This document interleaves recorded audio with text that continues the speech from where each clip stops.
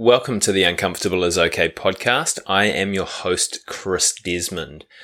Now, tomorrow marks the 1-year birthday of the Uncomfortable is Okay podcast. Yep, it has been a year, which is kind of exciting, actually. So in that time, we've got out 55 different episodes, had 51 absolutely amazing guests who have helped me explore the topic of getting uncomfortable. I've learned a whole lot from them. Hopefully I've been able to engage them in some reasonably stimulating conversation as well, so that they've enjoyed their time on the show too. I know at least a couple of people have, Richard McChesney and Alex Asher, who have come back for a second time round.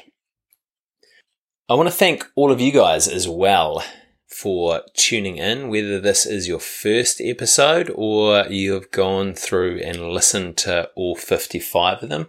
It's been really cool to see people listening from basically all over the world, which has been, really, really wicked. Thank you for the people that have given me some feedback or left a comment. It's all been helpful stuff. And thanks of those of you that have left a review on iTunes, and for those people that have shared out the show as well. So this show is all about your comfort zone and getting outside of it and getting into that uncomfortable area. And over the course of the last year, that's been something that I've really found as well. Producing, creating, getting guests. I've run into some interesting challenges, some of which have been enjoyable and some of which have been pretty frustrating. But the experience over the last year, I've definitely found that my own comfort zone has grown, which is fantastic and kind of the idea of the show. So I hope listening to some of these people's stories has helped you guys as well. So for episode 55 today, we've got a pretty cool episode in store for you. I managed to catch up with Jack Candlish from Organic Dynamic the other weekend. So Organic Dynamic exists to offer New Zealand surfers environmentally friendly surfboard options. So they take 100% locally recycled EPS foam and combine it with locally grown timber to produce boards and blanks for the local surfers and shapers. Now Jack was kind enough to let me into his workshop, show me around, make me a fantastic flat white, let me play with his dog, and sit down and have a conversation with him for about an hour. So Jack tells us today about going from planning to finish his university degree. He was one paper shy to still not quite being there 7 years later. He talks about building the beginnings of a business from his parents' garage. We discuss the concept of trying out a whole lot of different things to figure out what he was into. And he tells us the story of the 12 different iterations of surfboard designs that he tried within the first 18 months before he got something that he felt was really, really good. So Jack has some really interesting insights today. I really enjoyed his one about coupling the advice that you're given with the experience that you have in order to proceed. He talks about training your brain to think quickly, build resilience, and talks a bit about the experiences that have shaped him doing that. And he also tells us how Organic Dynamic and what he's doing now calls on all the experience that he's had in his life, and it's really pulling everything in there together in a kind of a really sort of Slumdog Millionaire type scenario. So I had a great time with Jack. It was very, very enjoyable, as I say. Now, there's a little bit less preamble in mine and Jack's conversation. Jack basically just jumps straight into his backstory without any questioning from me, and just talks, which is fantastic. So again, guys, happy birthday to the podcast. Thanks for tuning in for this birthday episode. And thank you all for getting uncomfortable with me and Jack today.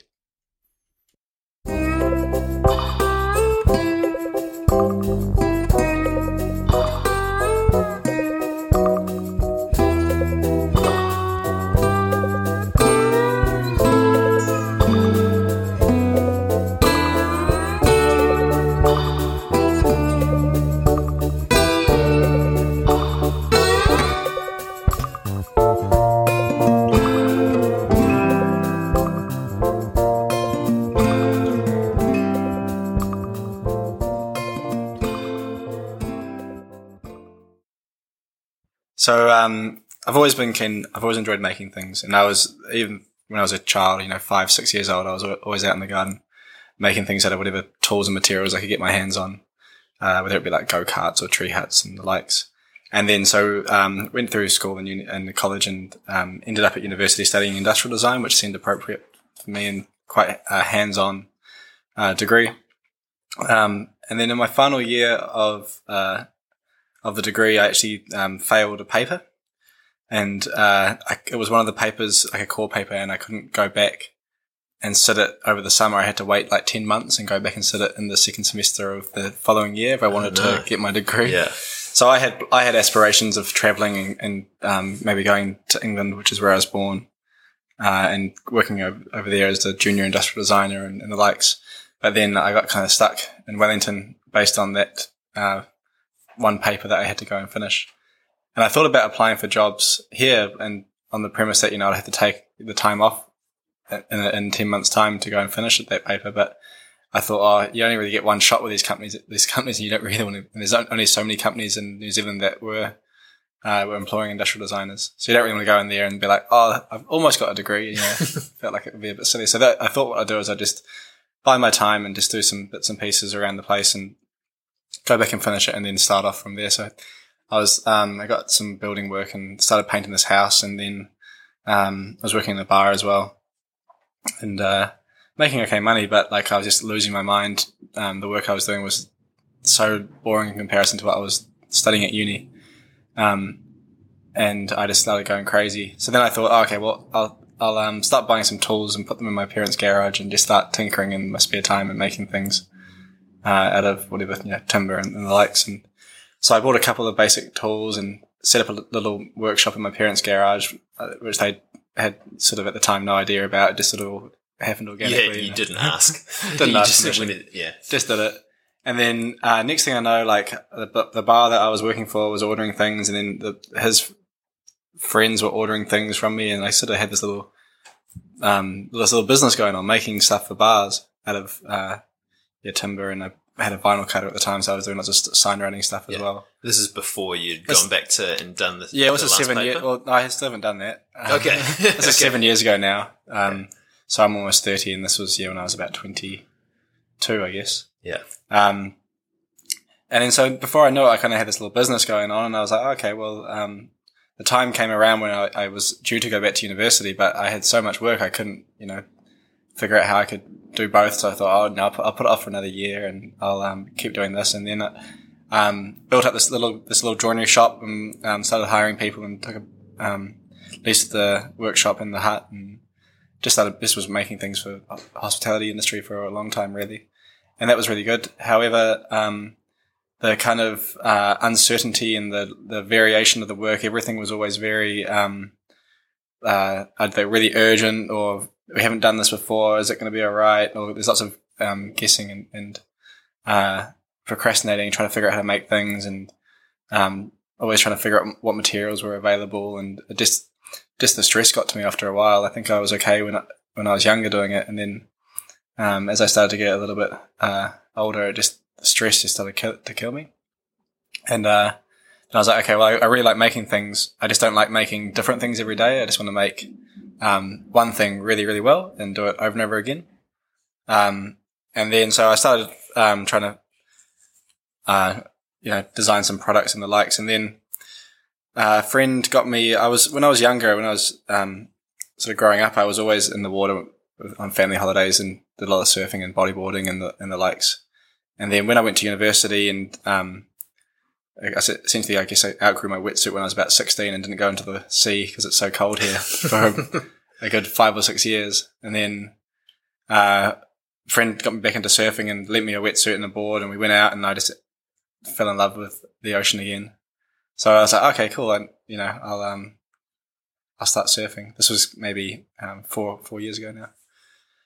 And then so I was like, okay, cool. I need to buy a board. Looked at the prices of boards and they were pretty expensive. I think I bought a couple of secondhand ones off Trade Me, but I kept breaking them really, really fast. So I'd buy a board and break it in a month, either fully cracking it in half or just a big dent, which would mean that I'd have to go and spend a couple of days fixing it. And that kind of got frustrating. And then it wasn't really until I started buying the materials that I needed to buy to fix these boards that I realized how toxic surfboard production was. And so I had the big joinery workshop. I wanted a surfboard, and I wanted surfboards, and I didn't want the ones that you could buy off the shelf. So then I thought, I'll just make my own. And then so I did some research online and learned that the original surfboards were made entirely out of timber before, pre-1950s when polystyrene was invented. Everything was made out of wood. So I thought, okay, that's an interesting. I wonder if I wonder how they go. So I made a hollow wooden surfboard on the laser cutter using some plywoods and glued them all together with a load of clamps. And the first board I made was pretty terrible. It was quite heavy and it was the shape wasn't good. But I sort of surfed it for a bit and thought, that was a fun project. The board's really strong. I wonder if I can improve on those elements that were lacking. And then I just sort of got obsessed. And over the course of about a year, I probably made about a dozen boards. It must be a time just constantly reiterating and trying to figure out how to make them stronger or lighter or and improve the flex patterns. And then after sort of experimenting and tinkering, I guess, for 18 months, I got a phone call from this guy called Tom Raybone, who was organising a business incubator program for manufacturing companies in Wellington. And it was basically a 3-month program.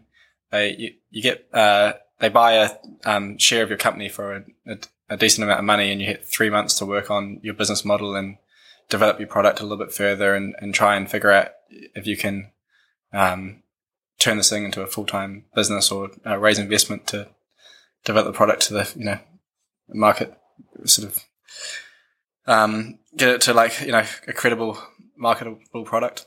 So I just jumped at the chance of doing that and spent 3 months out in the hut working on the surfboards and made some prototypes, toured around New Zealand, testing them out with surfers all around the North Island, and just had a really good time and got some really good positive feedback. And then toward the end of that program, I was thinking, okay, this is what I want to do. This is the product that I want to make, and I'm going to do it. I'm going to do it in such a way where there's no toxic materials involved. I want to make a surfboard that performs as well as its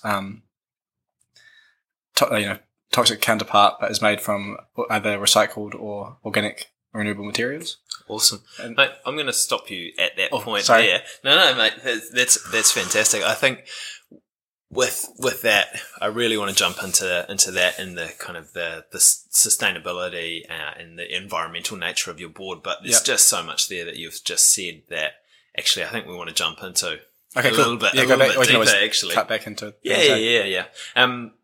So I mean, the first bit for me, I think, was when you just kind of started making stuff and started doing something that you were interested in while you were basically working jobs that sucked your soul. Yeah. Pretty much. And that kind of then evolved into a business for you, which is actually pretty interesting. That wasn't what you'd set out to do.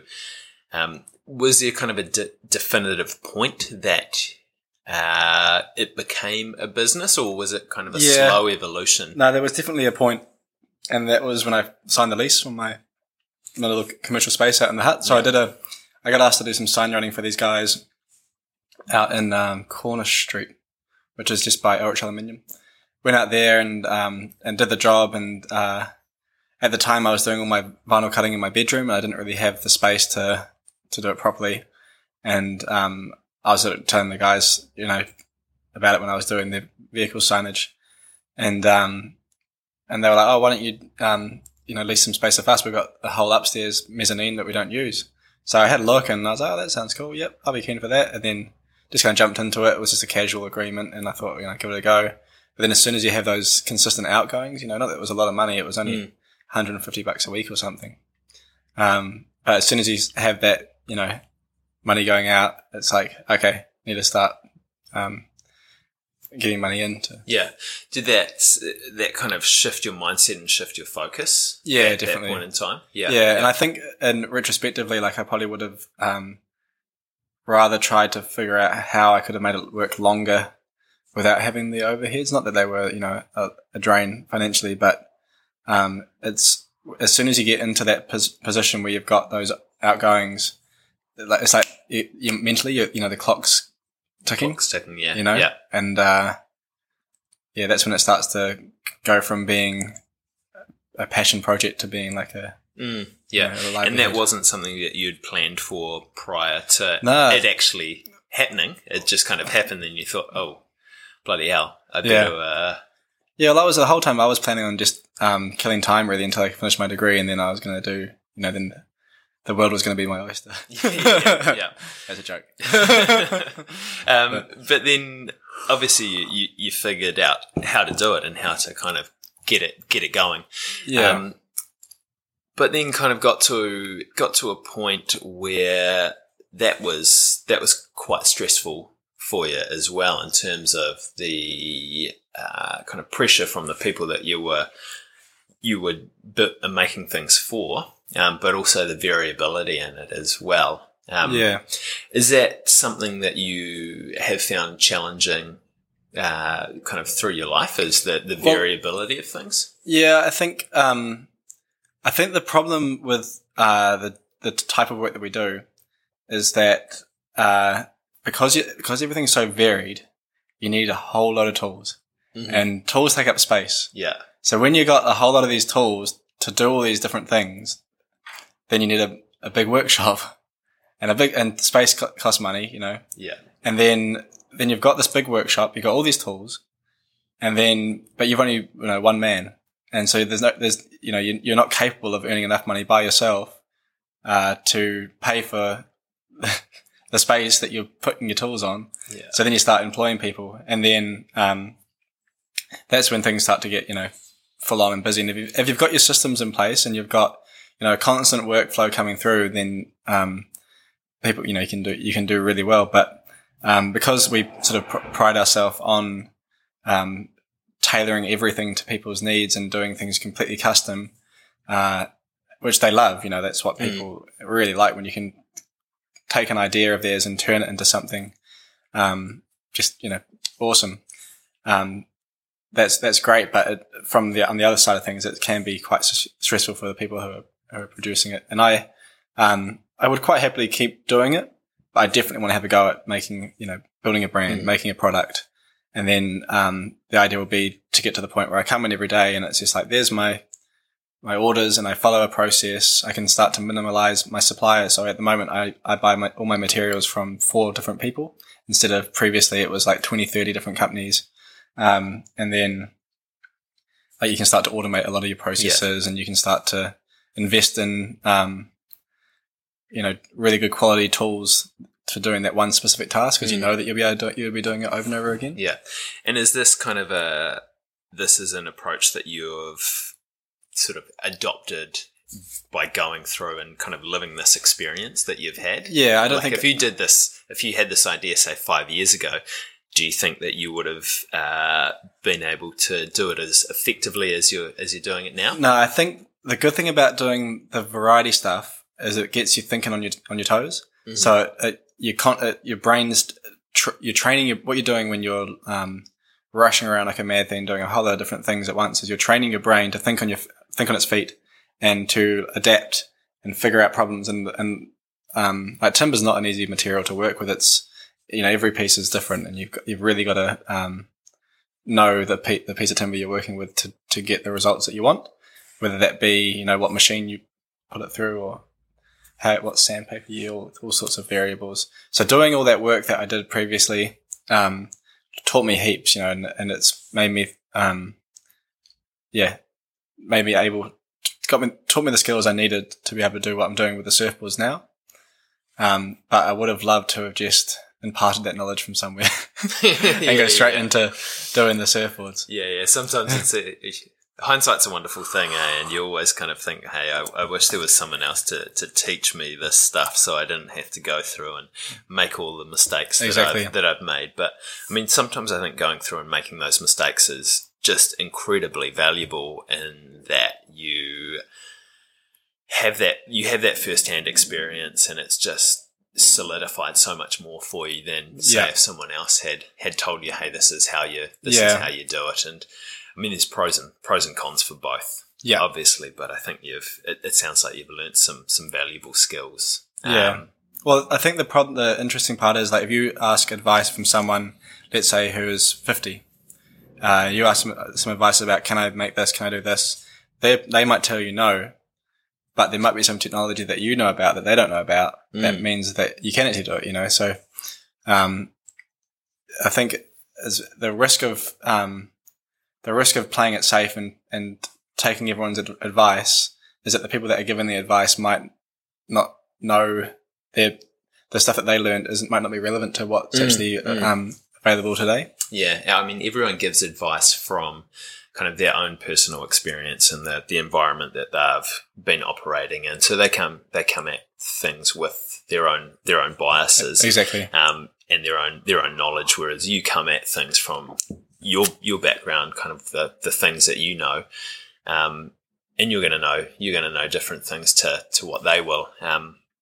So I think it's great to be able to sort of take parts of advice from people that have experience in this area, and then couple that with the stuff that you know as well, and just it's always a bit of a challenge kind of applying it through a filter to kind of figure out, hey, what's going to be the best way forward, and often it's a matter of experience and kind of trial and error with this stuff, which is, I mean, it sounds kind of like what the process you've been working through with it. Exactly. And I think what the key is try and figure out how that can be a fun process for you. And I think for me, like, to make, like R&D, I guess is the technical term, to make R&D fun, you have to have, it has to be fast. Like, there's no point sitting around thinking about it for ages and then, like trying to think through every single possible thing that could go wrong.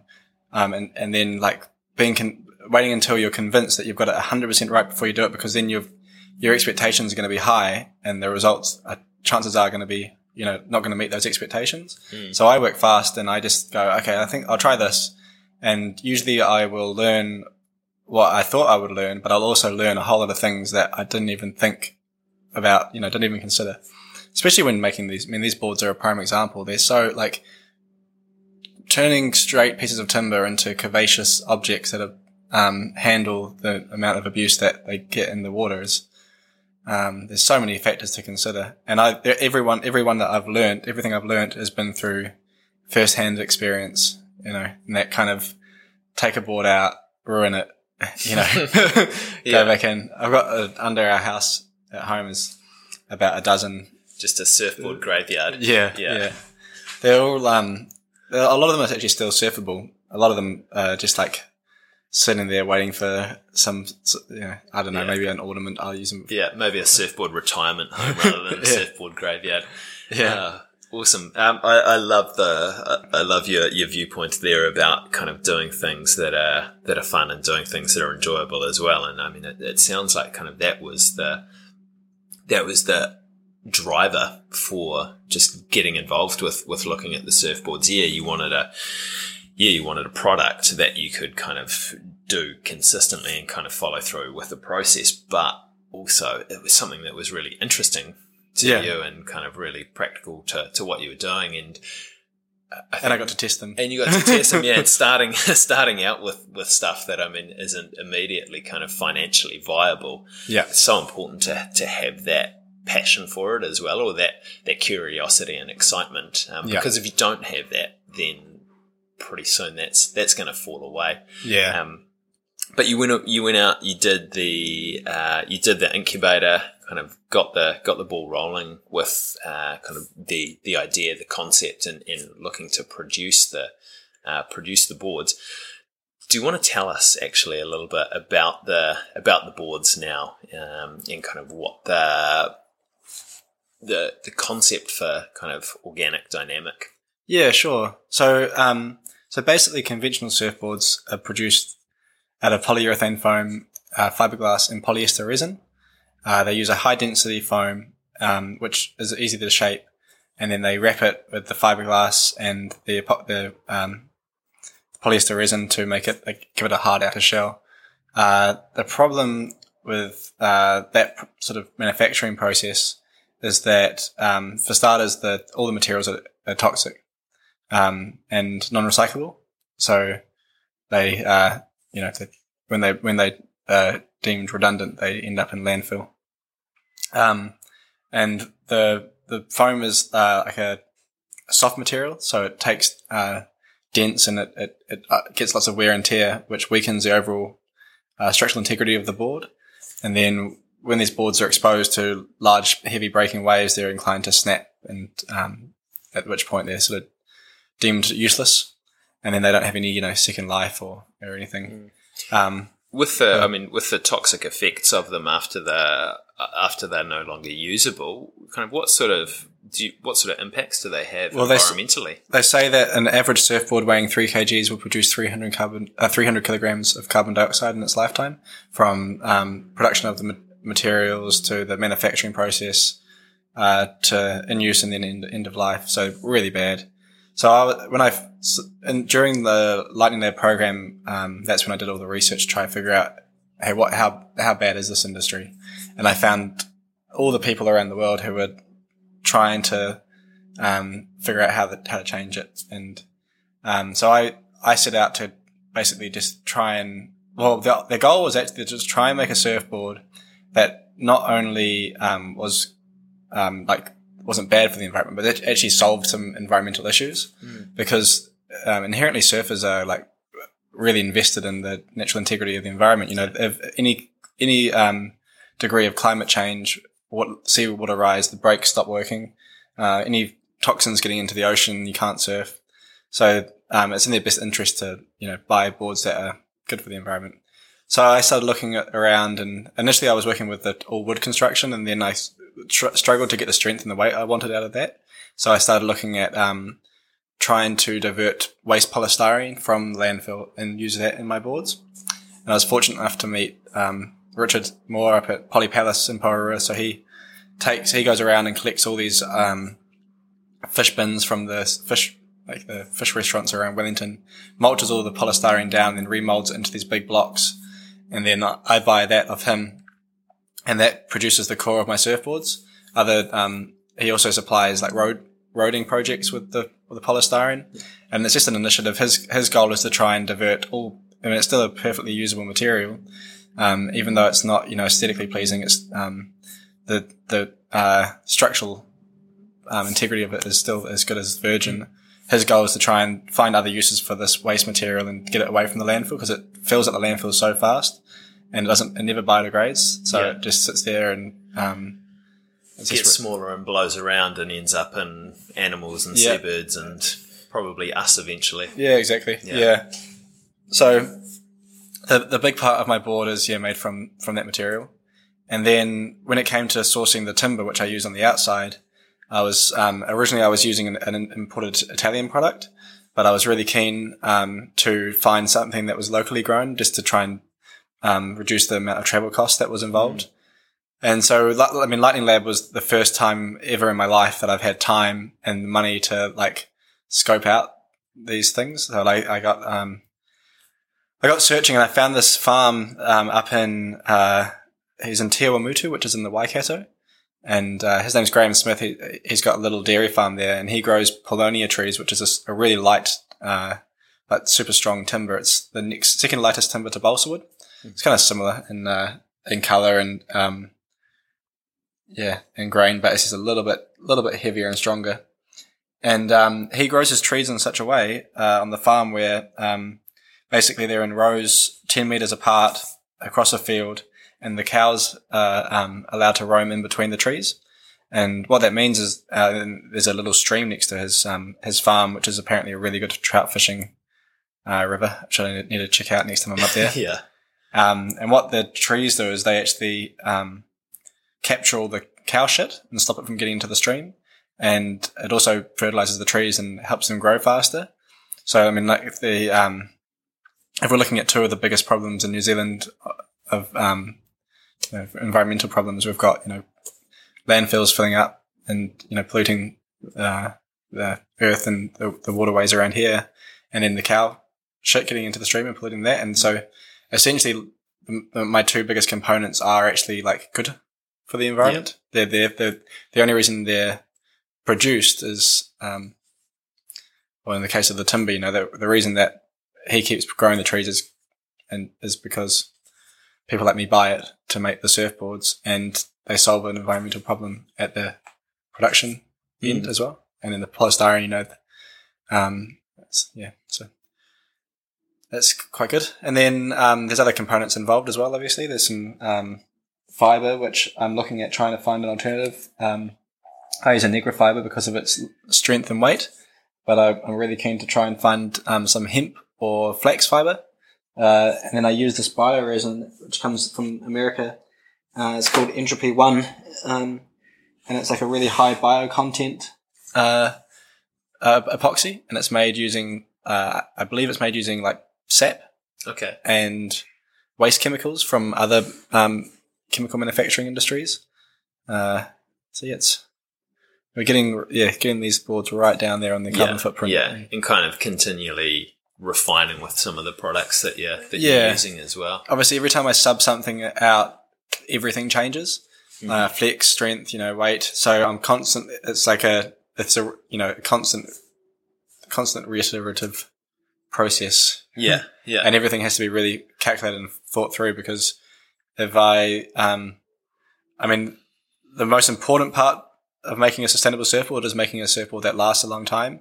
If they only last 3 months, then they're not sustainable at all, because there's power and stuff that goes into producing them, obviously. So I've got to always, put that at the front of the priority list, and then make sure that I'm meeting that criteria before I do something crazy on the material side of things. It's that's awesome. And the process, it sounds like it's just kind of continuously evolving. How many boards have you produced now? Must be pushing somewhere in the sort of 50 mark. I've only really been producing them full time for 2 or 3 months. Okay. And then I was doing this in Must Be a Time previously.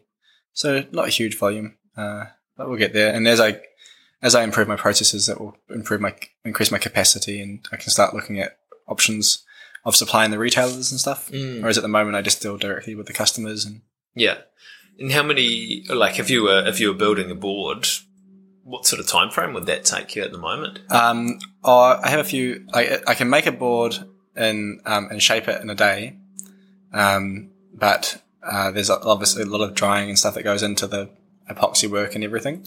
But usually my lead time is about 3 weeks for customers, depending on how busy I am. That's, and I also like to batch things together and try and do a day where I just make the decks, or do a day where I just cut the blanks. And so I usually try and collate about three or four boards into one batch, and then produce them as a batch. Yeah. And batching things is, your efficiency levels go just through the roof with that. Exactly. Do you use that in other aspects of your life as well? That batching? We tried to, me and my girlfriend tried to make dinner for the week a couple of Sundays ago, but we didn't. So we made a curry. We made this noodle dish and a pie or something on a Sunday. But and then we put them all in little compartments, in little containers, and put them in the freezer. But I don't know if it was the choice of dishes or the freezer, but yeah, they were gross. They were horrible. So I've tried it, but it doesn't really work with food. yeah, it might be. You might need to try some different dishes with that. Excellent. I've lost my train of thought on that. Oh, sorry. No, that's all right. It was my fault for asking the question. I don't know if I'll cut this bit out. Actually, it's often interesting. People just having a listen to us rambling. Damn it! I did have a good question. I don't know. That's all right. Come back to it. So, Jack, I mean, you've been going full time for about 2 months now. What big challenges have you faced in those 2 months? Everything. Yeah, it's obviously going from having a full-time job to going to pursuing a passion project as your career, it changes the dynamic a lot. You've really got to be thinking very hard about how, where your money's coming from, and the biggest challenge we had was our CNC machine breaking down, and that sort of put me back a few weeks with the orders. And for those people that don't know, what is a CNC machine? Oh, right. So just a brief rundown. Yeah, CNC stands for computer numerical control, and it's basically a machine which you can tell to cut components out of materials. So all our components are designed inside a 3D CAD software, which is on the computer where you design the shapes, and then they get cut on that machine and then glued together in another machine. Yeah. Before they're hand shaped.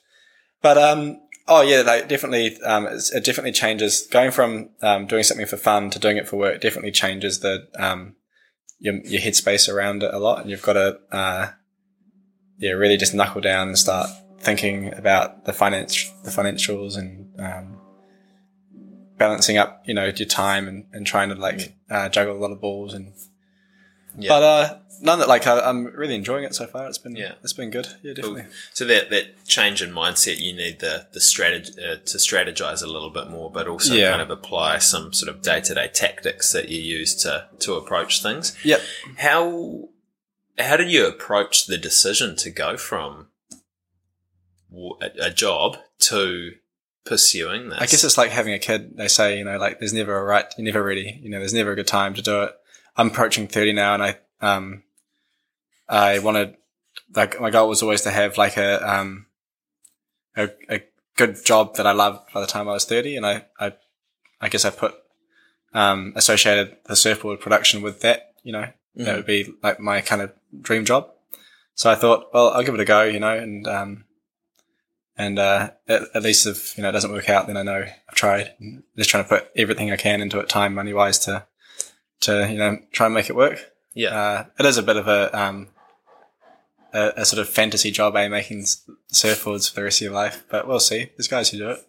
And I think my process is, quite unique. And I think, New Zealand is inherently, quite concerned with the environment. So,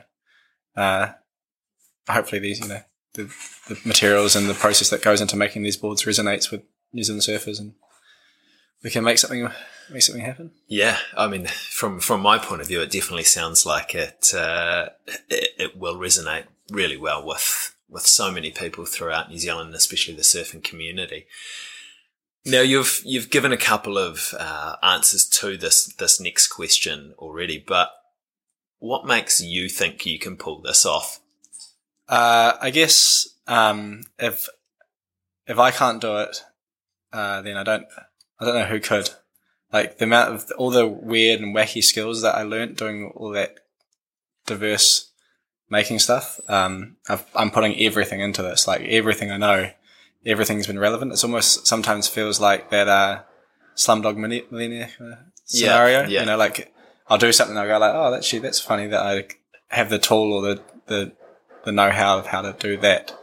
To be honest, I don't know if I can pull it off. Yeah. The truth, yeah. But does that scare you a bit?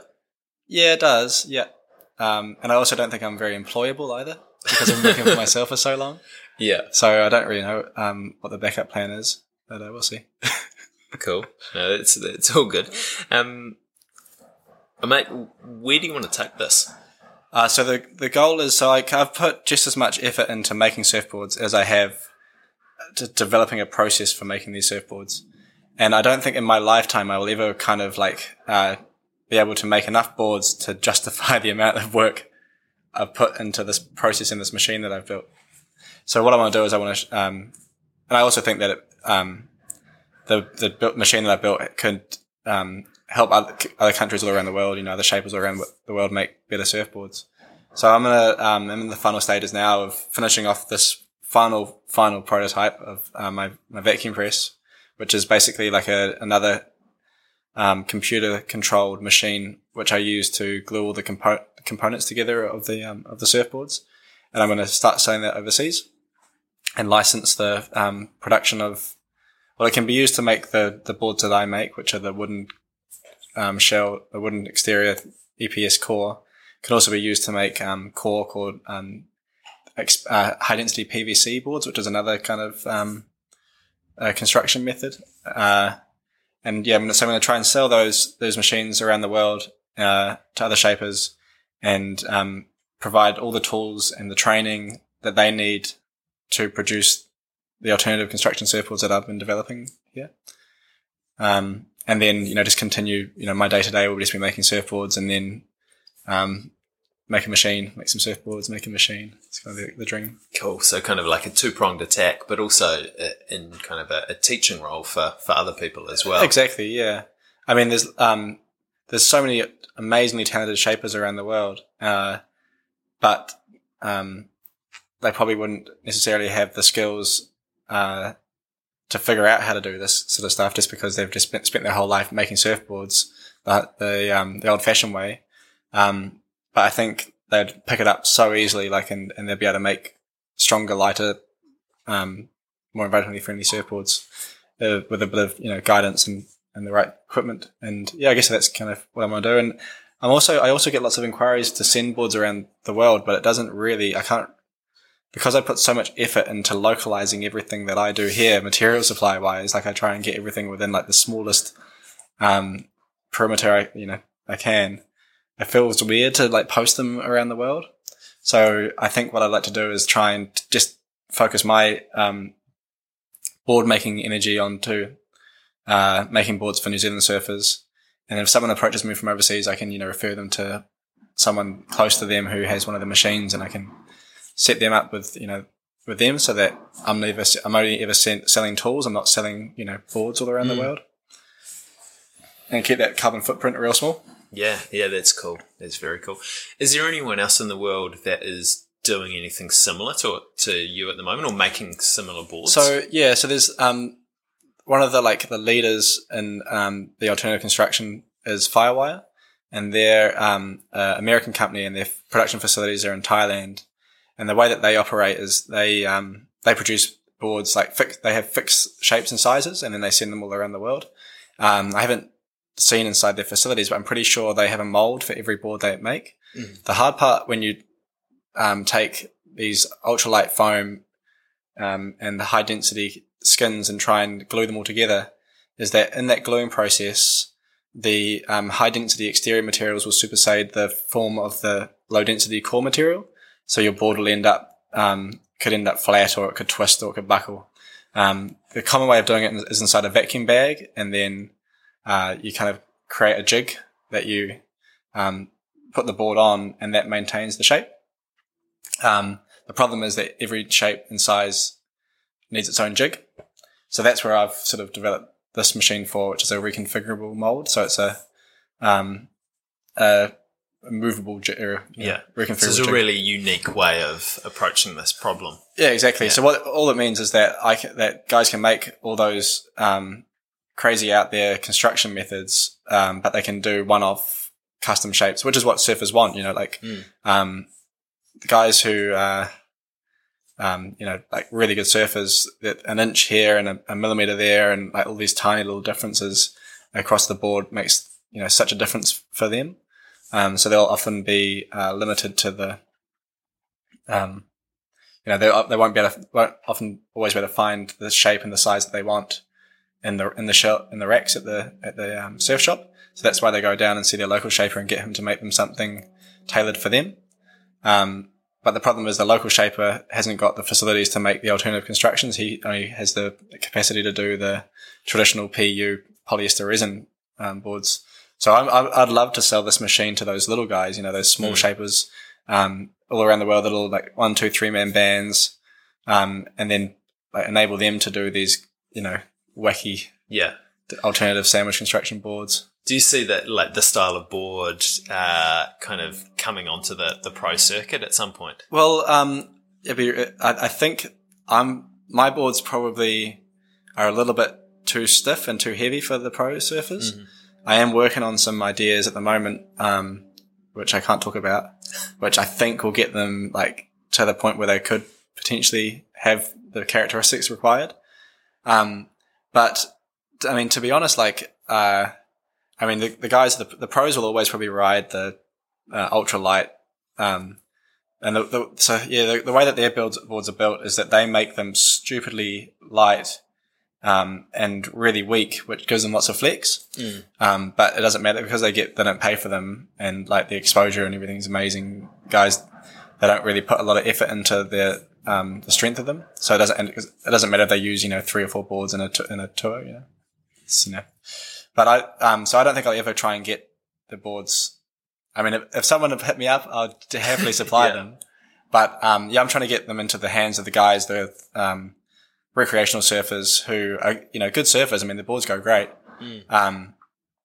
But the guys who don't want to spend $3,000 a year on surfboards, they just want to buy one board that will last them 5 years, hopefully longer, and then they can actually start to, if they want a load of different boards, they can start to acquire a bit of a quiver of different shapes and stuff instead of just having a couple of boards that constantly breaking and getting replaced with other shapes.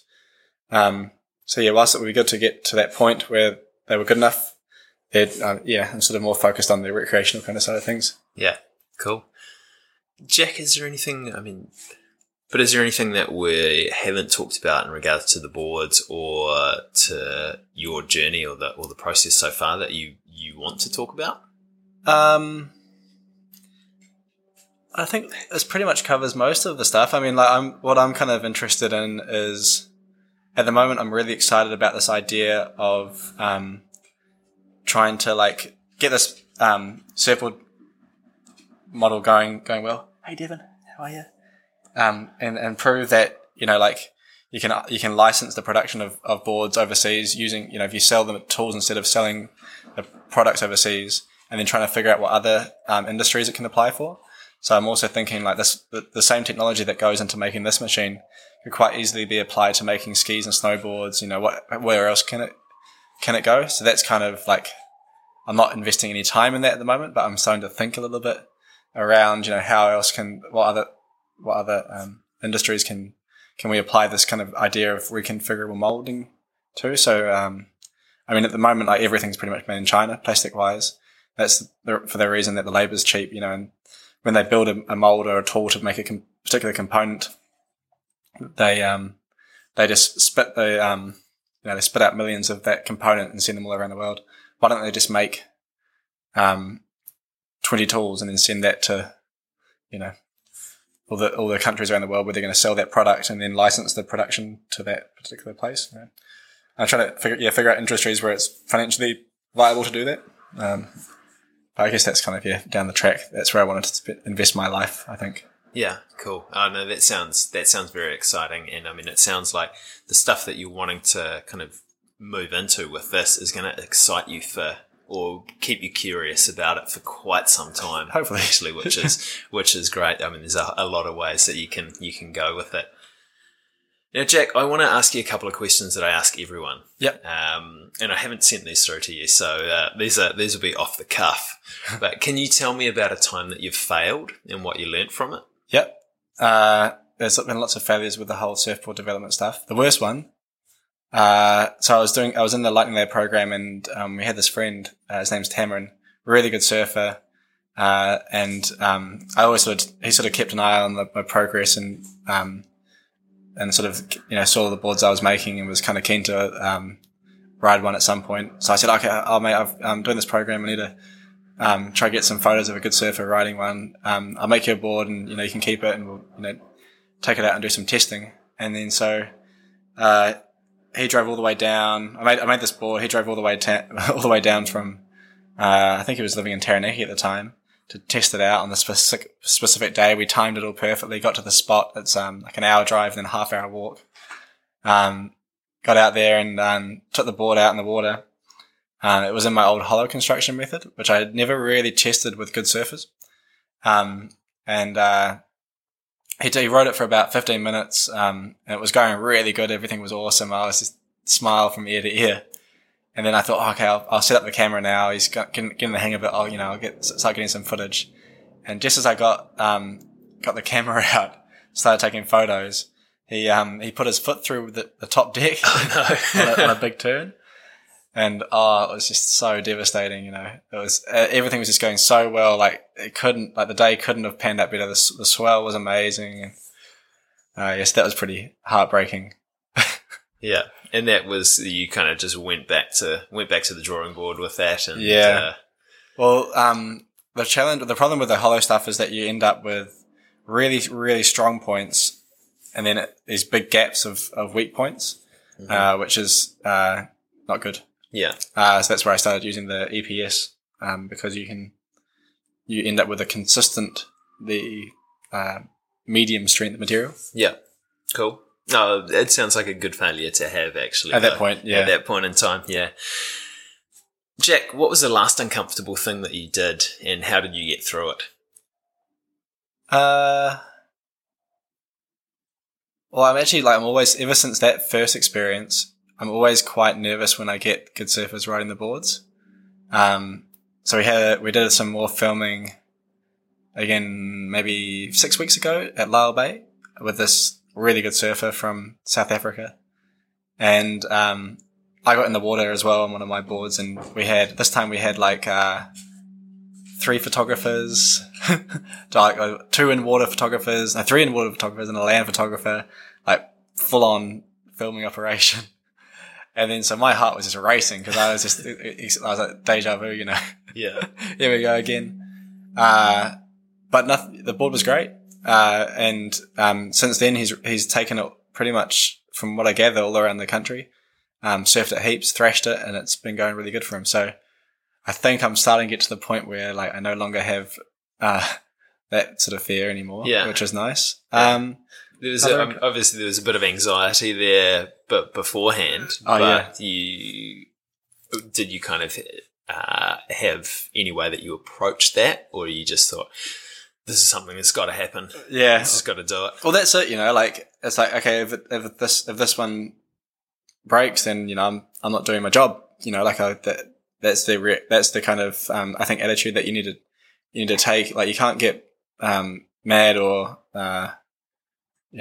angry at anything. You just have to be, you have to treat those as learning lessons and go back to the drawing board, really. And it's the same with, developing anything, product, software, whatever you decide that you want to create.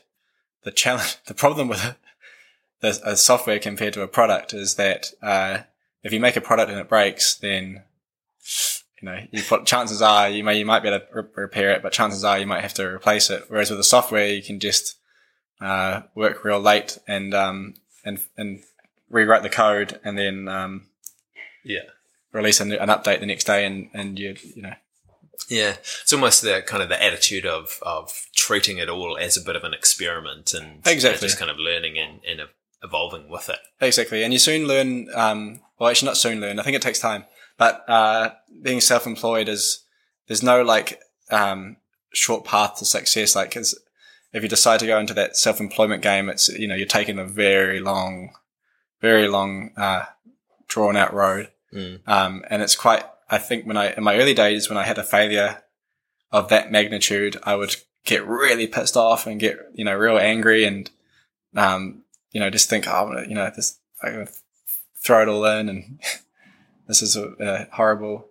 But then, when you start to think long term, when you start to think like 5 years, 10 years, it makes those little incidents seem a lot less significant. Do you remember how you worked up to that point from being pissed off to actually looking at it, hey, this is just something that's happened. This is something that I can move past and use it as a lesson? Yeah, I think that's pretty much it. You got to go, okay, well, I either learn this now or I learn this, in 3 months' time once I've sold 10 boards and the boards are, breaking all around the country.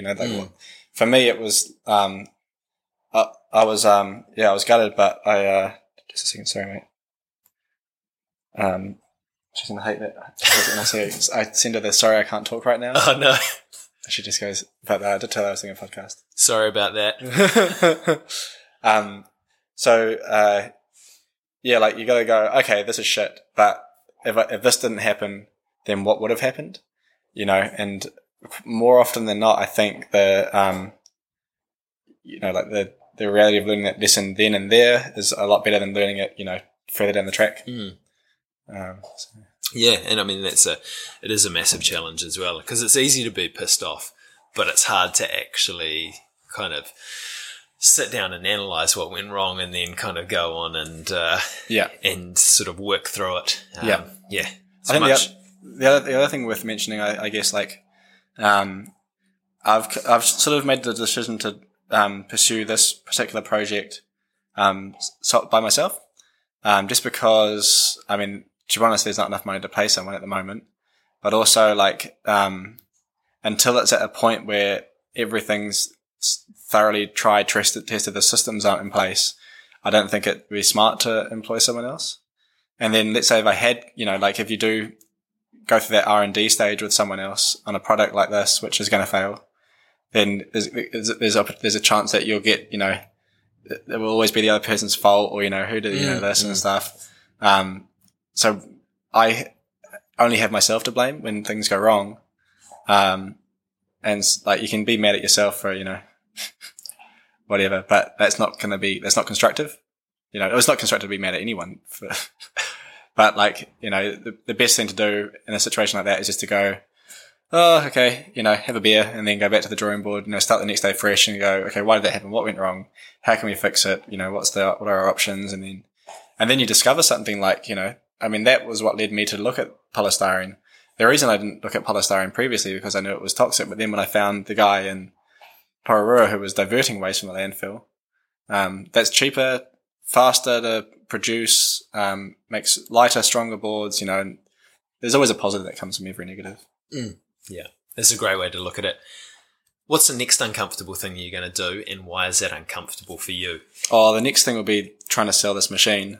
I'm going to go from working in my own little kind of bubble to talking to, hopefully, the idea. I think the appeal will be there for all the big circle manufacturers. I mean, I'd love to sell it to the likes of Firewire, these big global companies. And how awesome would it be if, they bought one and put it in all their offices around the world and use that to make custom orders for people. I mean, that'd be amazing. I've got no kind of, I think in the surfboard industry, like most industries, it's, that, rising tides raise all ships kind of thing. I just want to work with as many willing and, enthusiastic people as I can to help them either clean up their, production or, make more money. The way I make the margins on these boards is so much better than the margins on the other boards because they're all competing with the Chinese and Taiwanese manufacturers, if I can, help these guys out to, get everyone's product making better products that the Chinese can't compete on and, help them, make stronger surfboards and that'd be amazing. But, the uncomfortable part about it is that these guys are the gurus of the industry and I'm just this little geek in, Wellington, New Zealand who, no one's heard of, trying to sell them some equipment, which they probably won't understand. It's going to be hard. Yeah. But, I think video is the key. Yeah. It sounds like a cool challenge to have though. Yeah. Jack, I've got 2 more questions for you, mate, but before I ask them, I just want to say thanks very much for inviting me in today, showing me around the workshop and kind of sitting down and having a chat with it, but also for making the world a little bit more sustainable as well, and kind of putting your ideas and your curiosity into action and being a bit of an example of that as well. So thanks for that, mate. Thanks very much. First question for you is easy, Jack. If people want to follow along with the stuff that you're doing to support you or even get their own board, where should they go? Also, that I am quite proactive on Instagram. Most of the stuff I do is quite visual, so I post lots of pictures on there. And then organicdynamic.co.nz or .com, either or, has all the boards that we sell and a little bit of information about the shaping workshops that we run, so they can visit. Cool. Visit those two places. You're Organic Dynamic on Instagram as well? Yep. Perfect. And there's a Facebook, but that is just set up to get the things from Instagram. So the Instagram photos just go there. Yeah, cool. Awesome. I'll pop some links to that in the notes for the show as well, so people can check that out as well. Yes, man. Jack, last question for you, mate. Before we finish up, do you have any advice or life lessons or interesting facts to leave us with? I guess I can only kind of, give advice on the things that I've done, but if anyone's thinking about going into producing a product, I reckon, the key is to try and get that product as, I think that a lot of the advice that you hear these days is based around, the tech and the software companies. And a lot of that isn't actually quite that applicable to products. So I would say that if you're, looking at the, product sector, and manufacturing in particular, to, take everything you hear from the tech sort of, advice with a grain of salt. A lot of it is, relevant, but, with the products, the minimum viable product kind of thing doesn't always work, especially if you've got tooling costs. So just, if you're looking at, you've got a product idea and you're looking at, going into manufacturing it, just get it perfect before you quit your job. Get it, take your time, don't rush it, test it, refine it, show your friends, and it's just a long, slow game. Yeah. Awesome. Jack, thank you very much for getting uncomfortable with me today. Oh, of course. I hope you guys enjoyed the birthday episode today and you got something interesting out of Jack and my chat. Jack is a fascinating guy doing some pretty cool stuff with surfboards at the moment. So make sure that you pop over, check Organic Dynamic out online. And if you're in Wellington, definitely head along and check him out. It's a pretty cool idea, pretty cool spot that he's got. So thanks again for listening today. Thank you if you have listened to all the episodes so far. If you haven't, then go back and catch a couple. There are some really, really cool ones in there with some fantastic people. If you want to support the show, the best way you can do that is share the episode out with some people so that they can listen too. I just want to say thank you as well to all the people that have helped me along the way, along this journey. Specifically, Rich Fortune for all his IT advice. My brother Jeremy for the fantastic theme music.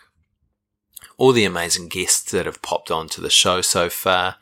And also to my wife Julia for her support as well. So thanks for tuning in, guys. And thank you very much for getting uncomfortable with me and Jack today.